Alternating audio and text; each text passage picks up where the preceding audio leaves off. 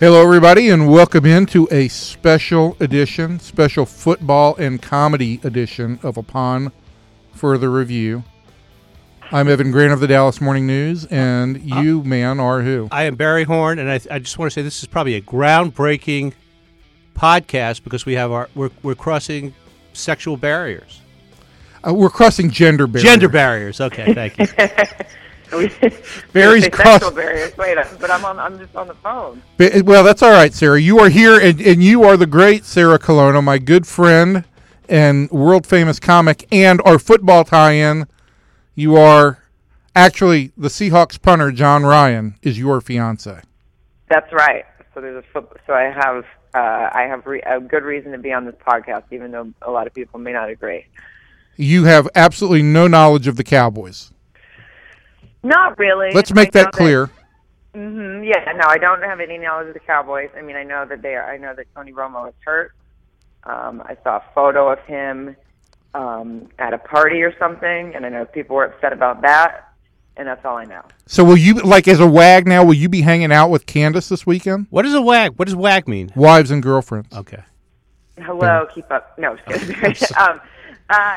No, I don't know. Nobody ever invites me to hang out with them, unfortunately, in the wag world. I've tried to tweet Giselle during the Super Bowl when we were both there, but she didn't respond. And what is wrong with her? Oh, I mean, she probably has other things to do. Do people discriminate against special teams players, against punters? Is that it? No, I don't think so. Well, for Giselle, it was more just entertainment for myself. I didn't actually want to hang out with her. I just thought it was funny to tweet her all the time because I assume she never reads her Twitter. So for me, it was just fun to have a one-sided conversation during the Super Bowl to tweet her, and it entertained me and at least a handful of my followers. So that was all I cared about. For the rest, I don't know. I definitely have hung out with other special teams players' wives because we see each other all the time. So. Lindsay Hauschka and who's Stephen Hauschka's wife, and then Maddie Gresham, who's married to Clint Gresham, the long snapper. Those are probably the two I see the most because they're the punter, the place kicker, the long snapper. And then I did see Justin Britt's wife I met recently at a game. She was very nice. So I've met a bunch of the Seahawks players' wives, but I haven't met anyone else. And I haven't. Sometimes I say Kiara, but I think it's Ciara, right? I think it's Ciara, yeah. I think it is. She and I haven't hung out yet, but I'm sure that's coming soon. See, and I was kind of, for me, being in Seattle when Taylor Swift was there and Russell Wilson was invited on stage, I quite frankly was a little insulted because why not John? I mean, he is one of the NFL's best punters. He is, and people, really enjoy him, but people seem to really like Russell too. I guess I can't blame them. Sarah, I'm not sure if you saw this, but the Cowboys had a devastating loss the other day. They play Seattle, we should say, this coming Sunday. But they had a devastating loss against the Giants, in which a special teams player, Cole Beasley, had a key muff at the end of the game. His wife took to Twitter and just obliterated anybody who had anything negative to say about her husband. Have you ever taken to Twitter in fits of anger? Yes. I have. I try not to because I feel like it's just sort of repeating the problem.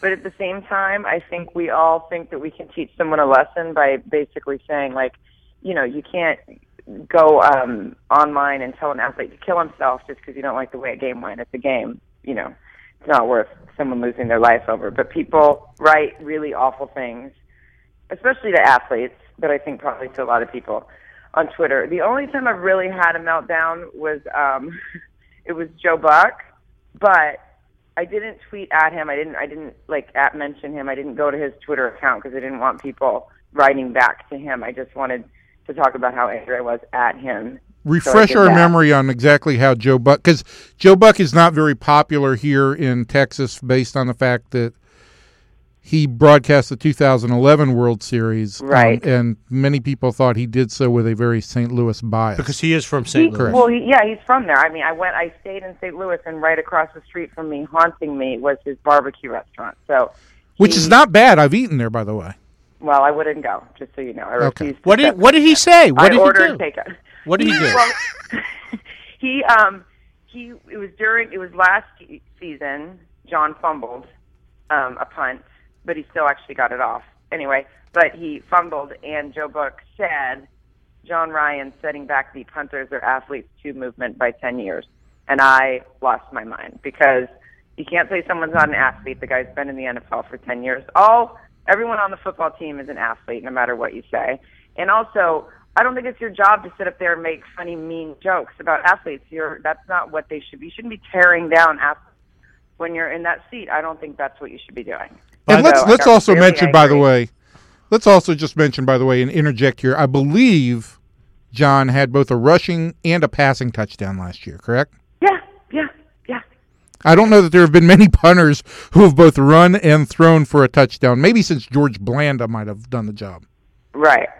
No, not many. So it made me really mad just because I thought it was just such a, first of all, the punters are athletes too. That whole kickers are athletes. All that whole thing feels so old and dated to me. It's like basically saying female comics aren't funny. So I just feel like it's a dated, dumb reference, and it made me mad because a fumble is a fumble, but it doesn't take away your entire career. It doesn't mean you can stand up there and say, "Oh, he just set his whole movement back for 10 years just because he fumbled the ball." Female sports writers getting mad again. Female sports writers and female broadcasters take a lot of crap.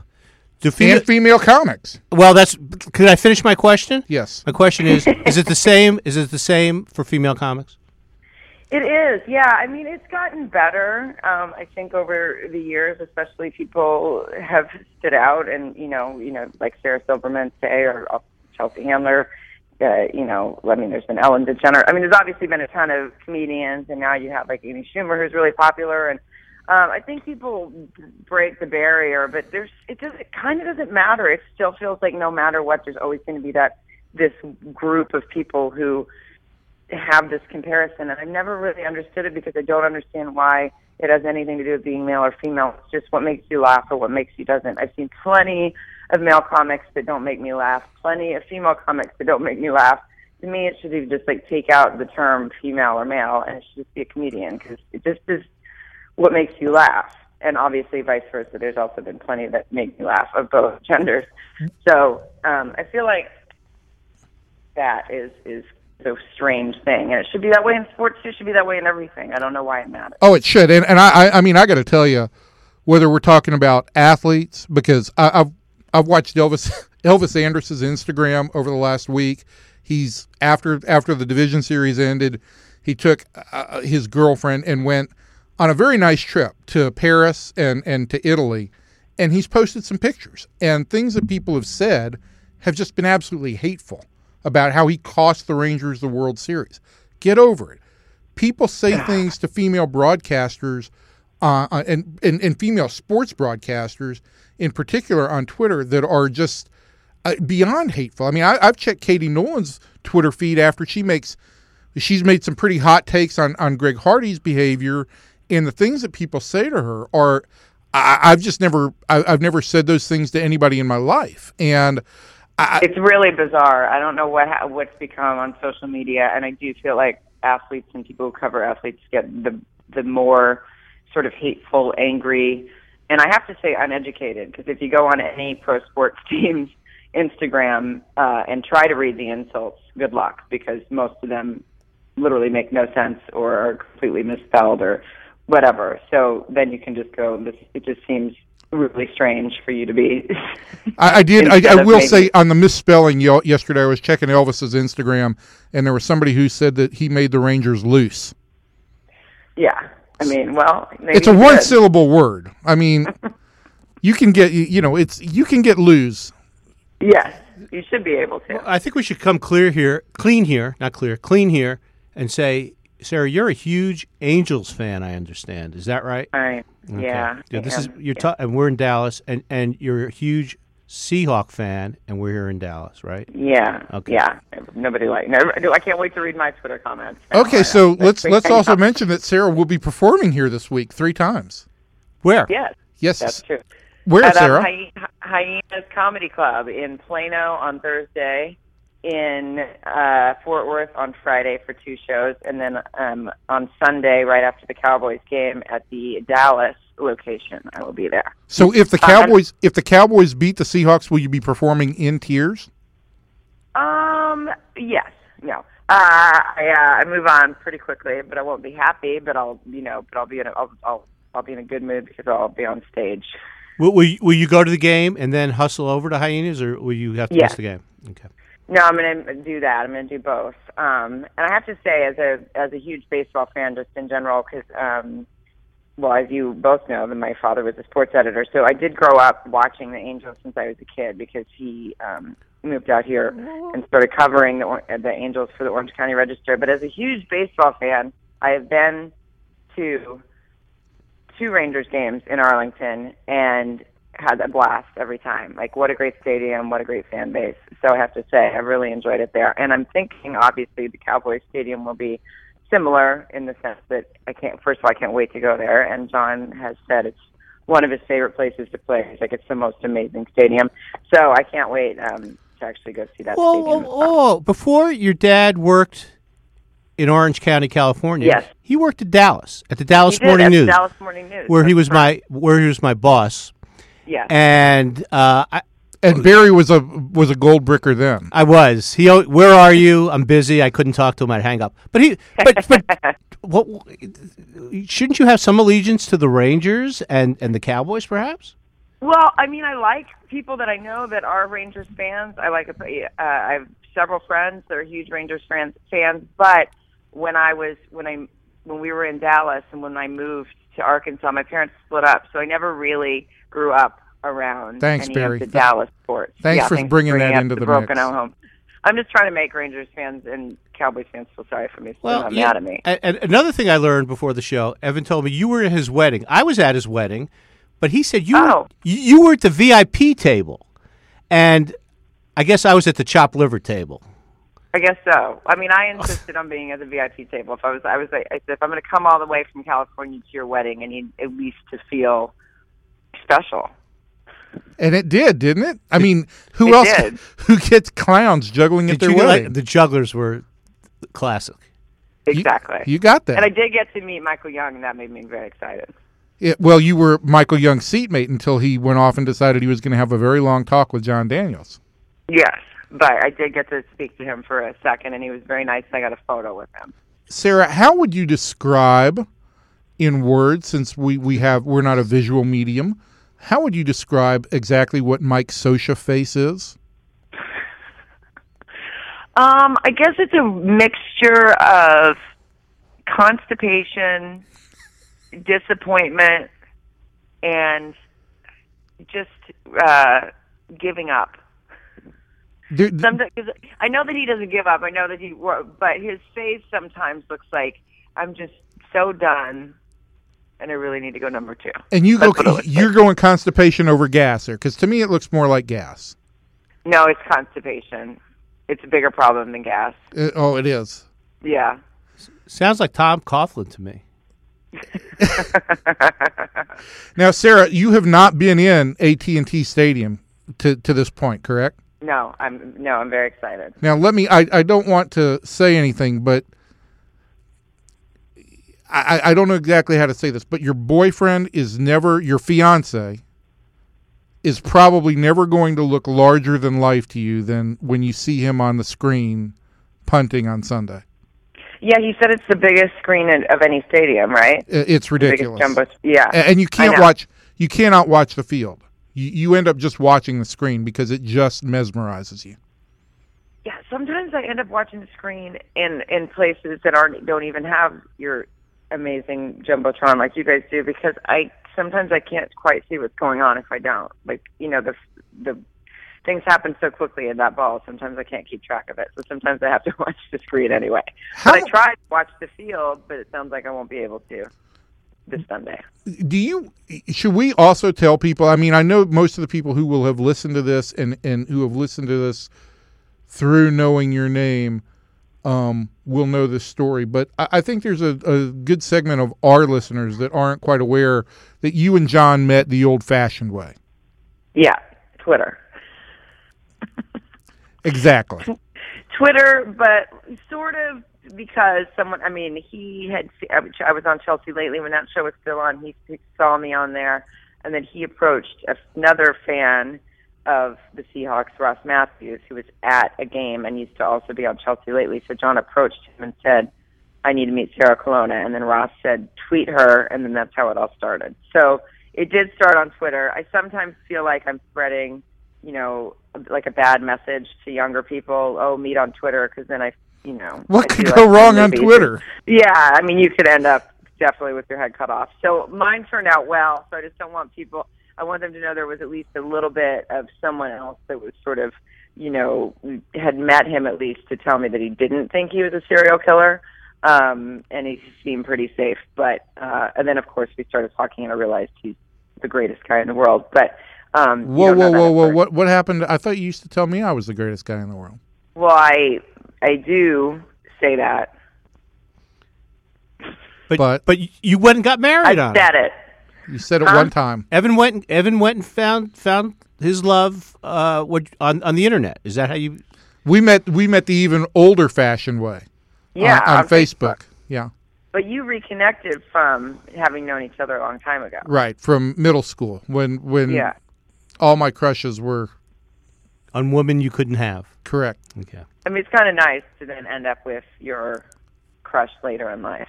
It's to quote Greg Hardy, we've both married well.